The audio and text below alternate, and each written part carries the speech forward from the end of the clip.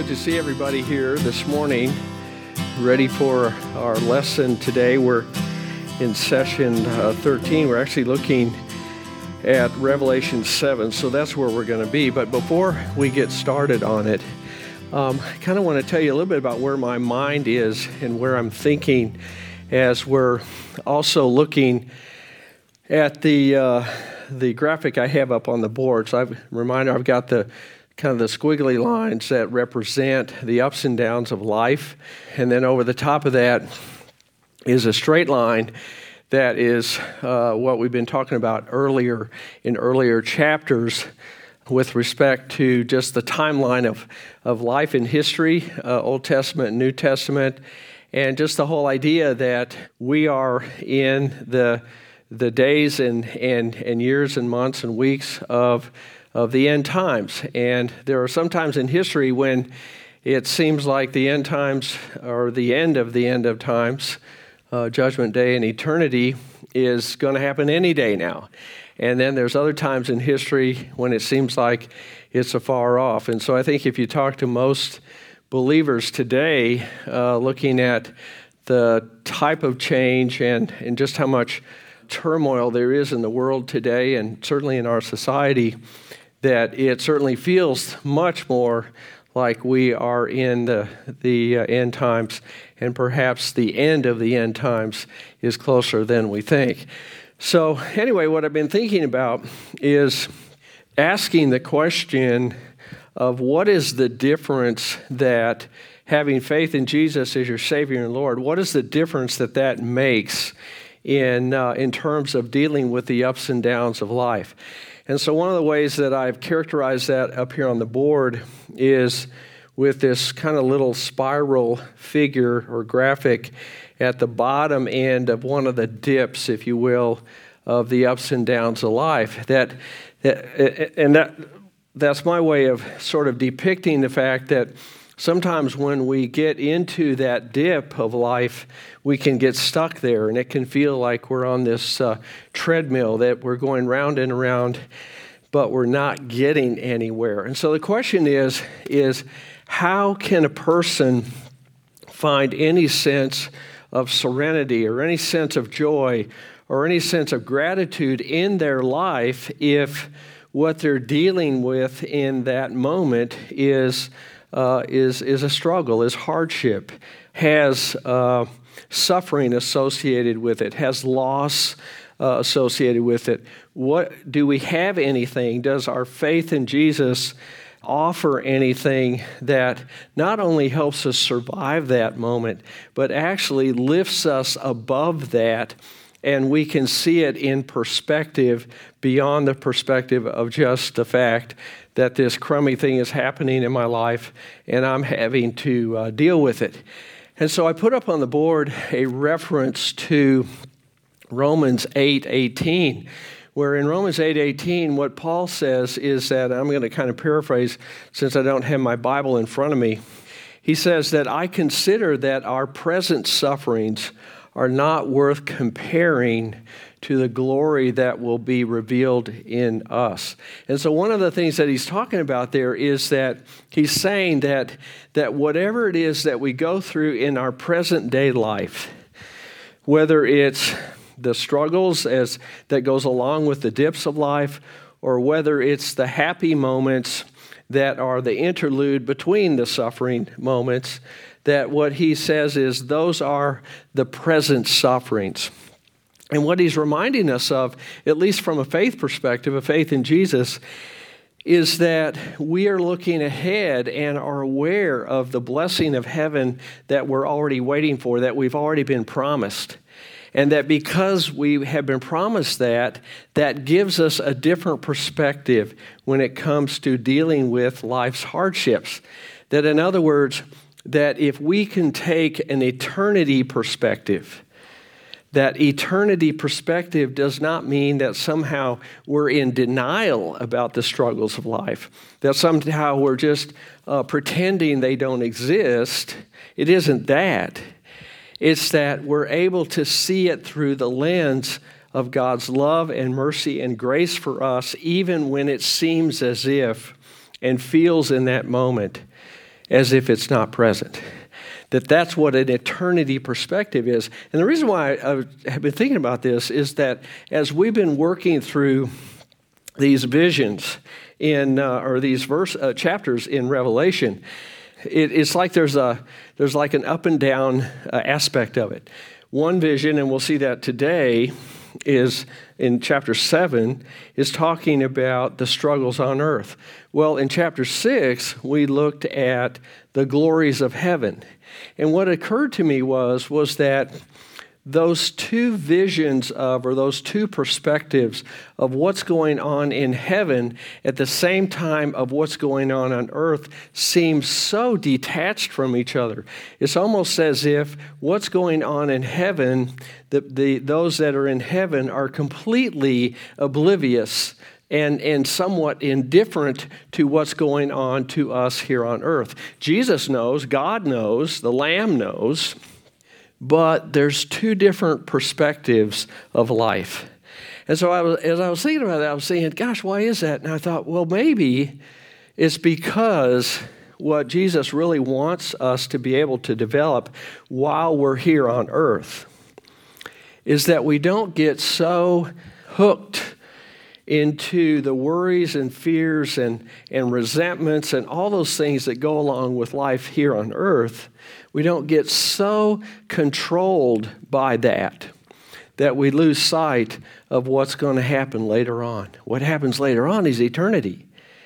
And when you know you have eternity, when you know you are God's beloved, then that is what makes all the difference in the world in terms of how you handle and how you deal with and how you make sense of what goes on during the present day suffering. So what I'm challenging the class to do here, what I'm challenging you to do is just kind of give that some thought. Let that sort of percolate in your minds a little bit this week as you think about that.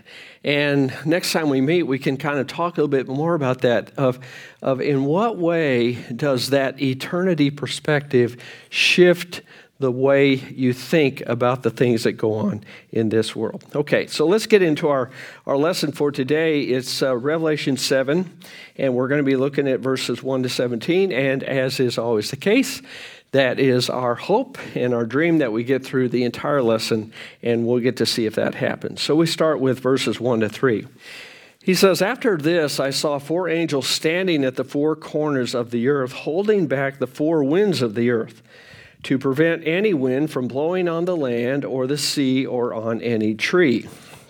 Then I saw another angel coming up from the east, having the seal of the living God. And he called out in a loud voice to the 4 angels who had been given power to harm the land and the sea. 'Do not harm the land or the sea or the trees until we put a seal on the foreheads of the servants of our God.'" Okay, so the very first thing that kind of jumps off the page there is the symbolic use of the number 4. We remember that the number 4 has to do with completeness of something. So you have the 4 corners of the earth, the 4 winds, etc. And so the idea here is that all of this is under God's control, that the 4 angels are being held back from letting the 4 winds loose to bring harm upon the earth in some sense of a natural disaster. And so then what happens is he says, then another angel comes from the east. In Jewish thought, in John's day, the thought was that anything that comes from the east bears good tidings. And so that's sort of the sense of it that we get here. One of the reasons for that is that the east is where the rising sun is first shown. And so it's seen as a bringer of life, anything comes from the east. And so what he says is that this angel has the power of the living God in the sense of having this seal. And so we want to talk about what it means to have this seal. So we might remember in John's day that whenever a king or a royal official or judicial official would put his seal on a scroll, he would have that they would put a little dab of wax on the scroll as it was rolled up to keep it sealed, secured. And then the official would take his signet ring, which would have an emblem on it, and he would press his ring down into the warm wax and make the impression of the ring. And then that meant that the only person who could break that seal was someone who was authorized by the king or by the judge in order to do that. So that's the idea of this seal. Now what Revelation is talking about is that this is the seal of the living God, which would have been a direct confrontation with the seal of a dead God in the sense of the Caesars. Now we remember again that in John's day, the number one idolatrous practice was that of Caesar worship, that Christians living in Roman-occupied areas were required to at least once a year, and maybe more, depending on the whims of whoever was in power then, would have to admit or have to confess that Caesar is Lord. And so that Caesar and subsequent Caesars or past Caesars were human. They were not divine. They believed they were divine, but they weren't divine. And so they would live and die. And what John is saying here through Jesus is that the seal is of the living God. So I want to bring to your mind this verse from Ezekiel 9, 4-6. It gives us a sense of, again, this idea of a seal. God said to him, "Go throughout the city of Jerusalem and put a mark on the foreheads of those who grieve and lament over all the detestable things that are done in it." So the detestable things here are those things associated with idolatry. As I listened, he said to the others, "Follow him through the city and kill without showing pity or compassion. Slaughter the old men, the young men and women, the mothers and children, but do not touch anyone who has the mark. Begin at my sanctuary." So they began with the old men who were in front of the temple. And while they were killing, and I was left alone, I fell face down, crying out, "Alas, sovereign Lord, are you going to destroy the entire remnant of Israel in this outpouring of your wrath on Jerusalem?" So again, the vision here is for Ezekiel, is that there is a reference being made to God's wrath and punishment of those in Israel and Judah who were idolaters.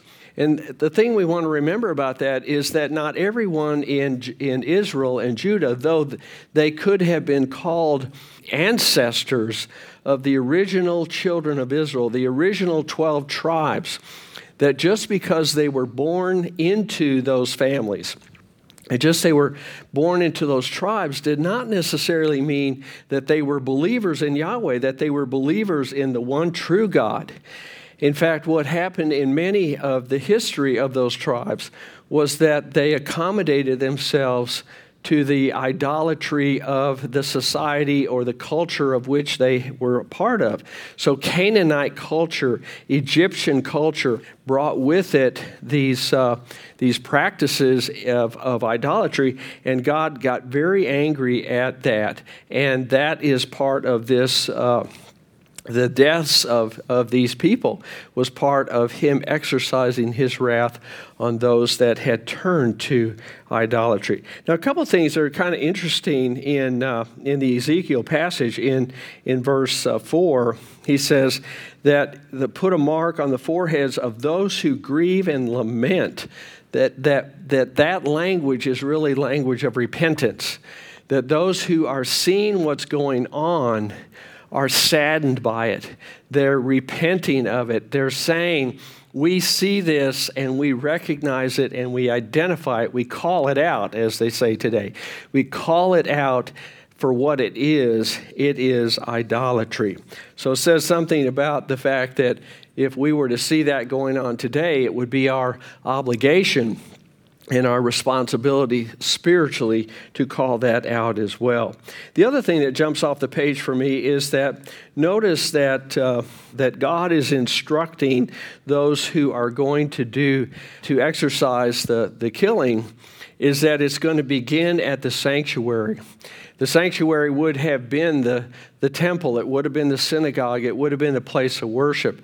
And it's kind of surprising that he would start there. But it sort of suggests, again, the idea that just because someone knows where the address of the church is does not mean that that person is necessarily a believer. Just because that person might even be someone who frequents the church, someone who is participating in the church. At the end of the day, we hope that that individual or those people are believers. But at the end of the day, God knows the heart. He knows the heart of faith when he sees it.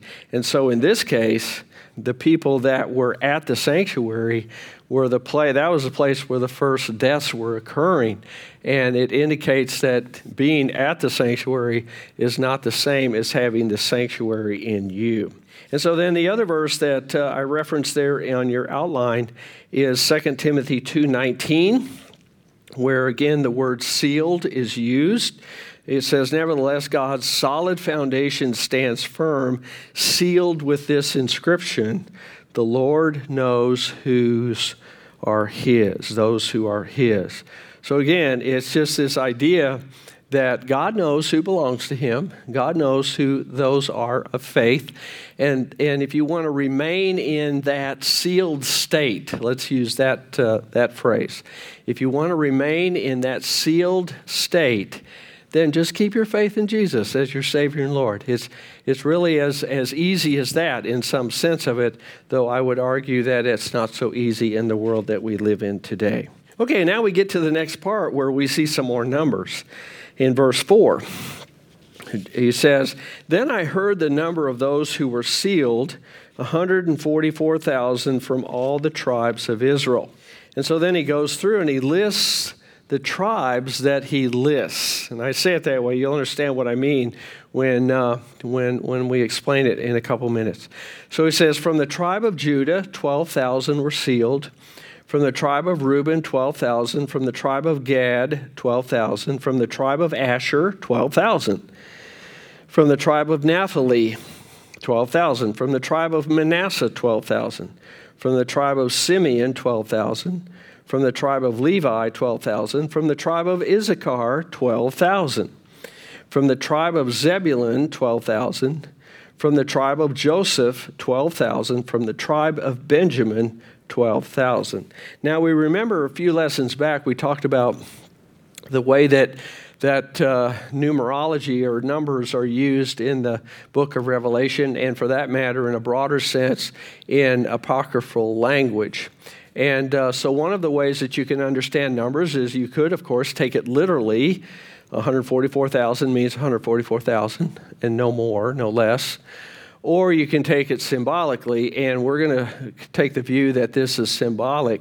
However, there are some religions who have historically taken that number as a literal number to mean that there would only be 144,000 believers of that religion in heaven in terms of eternity, and those religions, Mormon comes to mind, as well as Jehovah's Witnesses. Both of those religions were maintaining that position until the number of believers in their own religion, exceeded that number. And so then they had to kind of make some adjustments. And so my understanding of it is that their teaching is that there are different tiers of heaven. There's different sort of layers of heaven. And the top tier is where the 144,000 in terms of at least Mormon belief will be. And that there would be a greater number of lesser people at the lesser tiers of heaven still in heaven. Jehovah's Witnesses believed, and this is again my understanding from my own research, they believed that the number 144,000 were the number of believers who would be raptured into heaven prior to the Great Tribulation. So that's an entirely different perspective on it. But again, that number had to be adjusted. I mean, the teaching had to be adjusted when the number of Jehovah's Witnesses exceeded 144,000. So again, from our own Lutheran perspective, we take the view that this is a symbolic number. That means a great multitude of people, but that there is a limited number only in the sense that it's not universal. It's not all people will be saved, but it would be that the people that would be saved are those who believe in Jesus as their Savior and Lord. A couple things that are kind of interesting when we look at the listing, though, of the tribes. The first thing that's interesting is that the tribe of Judah is listed first. And the thought there is because that's where the Messiah came from. Jesus came from that, so that's listed first, as opposed to Reuben, who normally would be listed first because he's the oldest, but in this list he's listed second. The other thing about it is that Zebulun, Joseph, and Benjamin are mentioned, but what's interesting is that Joseph is mentioned instead of Ephraim or Dan. And there isn't really any explanation as to why Ephraim isn't listed. There is a reference in Hosea 5, verse 3. It says, I know all about Ephraim. Israel is not hidden from me. Ephraim, you have now turned to prostitution. Israel is corrupt. And so again, a reminder that in the Old Testament prophets, when God would lament through the prophet about the idolatry of the people, is that very often he would use language of marriage, husband and wife kind of idea, where God is the husband and the people of faith or Israel is the wife. And so when the wife would give herself over to idolatry, that it was almost as if she was prostituting herself to another man, in this case to another god. And so that's why the reference here is used to prostitution, but that certainly would have included the temple prostitution that was part of the idolatrous practices of the Canaanites. And then the reason for Dan not being mentioned is that in Jewish tradition, it was that the Antichrist or the anti-Messiah would come from the tribe of Dan because of its idolatry as well. So you can see that idolatry was a big thing as far as God was concerned. God said, I am the true God. And the reason why that's such a big deal is because a person's soul is at stake, refusing to believe in God and God alone, or saying, well, I can believe in God, but I'll also believe in all the other gods. No, God says one God, and it's one God that brings about salvation in your life, not multiple gods. Okay, let's go to the next page, then verse 9 and 10. He says, after this I looked, and there before me was a great multitude that no one could count, from every nation, tribe, people, language, standing before the throne and before the Lamb. They were wearing white robes and were holding palm branches in their hands. And they cried out in a loud voice, salvation belongs to our God who sits on the throne and to the Lamb. So there's the clue in verse 9 that the number 144,000 is a symbolic number. See where it says that? Standing before me was what? A great multitude that no one could count. So that's the reference back to the 144,000, that now we know that was a large number, more than you could count, but not a number restricted to the amount of 144,000. The other part of it is notice the inclusivity of heaven.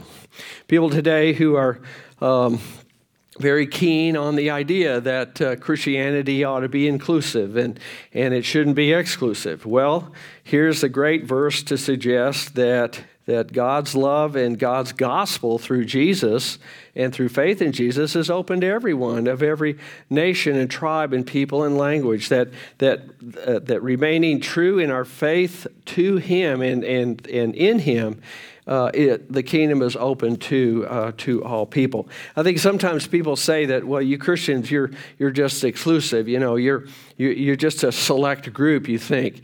Well, they base that on the fact that, we're not universalists. We don't say that everybody gets saved regardless of the belief you have, regardless of the name of the God you have. We're not universalists. But we do say that, Jesus himself says, through Christ, I am the way, the truth, and the life. No one comes to the Father except by me, John 14:6. Yeah, Jesus himself says, but it's through him that heaven is open to everyone. And the reason for that, again, is why? Well, Jesus alone was sinless. He lived the perfect life. He was born without a sinful nature, being the Son of God. And he shed his blood so that the price for our sinfulness could be paid, and we could then be forgiven, and through forgiveness have entry into heaven.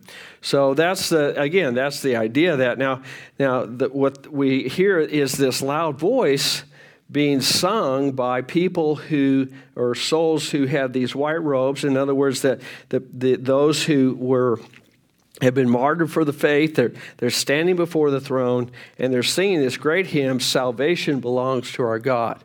I love this idea, salvation belongs to our God. Why? Because he's the one that invented it. And what does that mean? Well, if he's the one that invented it, he's the one that gets to decide how it's distributed to people. And God, in his love for us, has decided that the way to distribute it to people is through faith. That by the act of his grace and his love for us, he distributes it through faith to us. Faith in Jesus is what enables us to be recipients of salvation. Verse 11, all the angels were standing around the throne and around the elders and the four living creatures. They fell down on their faces before the throne and worshiped God, saying, Amen. Praise and glory and wisdom and thanks and honor and power and strength be to our God forever and ever. Amen. Then one of the elders asked me, these in white robes, who are they? And where did they come from? I answered, Sir, you know. And he said, these are they who have come out of the great tribulation. They have washed their robes and made them white in the blood of the Lamb. Therefore they are before the throne of God and serve him day and night in his temple. And he who sits on the throne will shelter them with his presence. Never again will they hunger, never again will they thirst. The sun will not beat down on them, nor any scorching heat. For the Lamb at the center of the throne will be their shepherd, and he will lead them to springs of living water. And God will wipe away every tear from their eyes. So we have this great scene again. It's a heavenly scene. But the question that gets asked is, who are they who are standing there in the white robes, the robes of God's righteousness covering them? And the answer is that they are they who were martyred out of this great tribulation that had occurred. And so they were martyred, but they were made white. The robes were made white in the blood of the Lamb. So the reference there that I have is in Hebrews 9:13-15, as we see where it says, the blood of goats and bulls and the ashes of a heifer, sprinkled on those who are ceremonially unclean, sanctify them so that they are outwardly clean. So it's a reference to the Old Testament rituals of sacrifice. He says, well, then how much more then will the blood of Christ, who through the eternal Spirit offered himself unblemished to God, cleanse our consciences from acts that lead to death, so that we may serve the living God? For this reason, Christ is the mediator of a new covenant, that those who are called may receive the promised eternal inheritance, now that he has died as a ransom to set them free from the sins committed under the first covenant. So again, a reminder there, he's saying that the rituals of sacrifice in the Old Testament, as imperfect as they were kind of a forerunner to the ultimate sacrifice that Jesus would make. That the sacrifices of bulls and pigeons and lambs and whatever was the prescribed sacrifice for sin, was incomplete. It did bring about this devotion to God. But the thing that brought about ultimate forgiveness of sin was the real blood, was the blood of Jesus himself, the perfect Lamb of God who was sinless.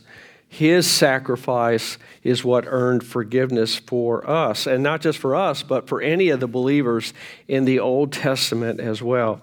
And so there's this great picture then given of the joy of heaven, where he says that he who sits on the throne will shelter them with his presence. So now we kind of see this language of the shepherd, and we're reminded of the 23rd Psalm. And again, some of the things that we saw in when we studied the Gospel of John, particularly in John 10, as Jesus describes himself as the good shepherd.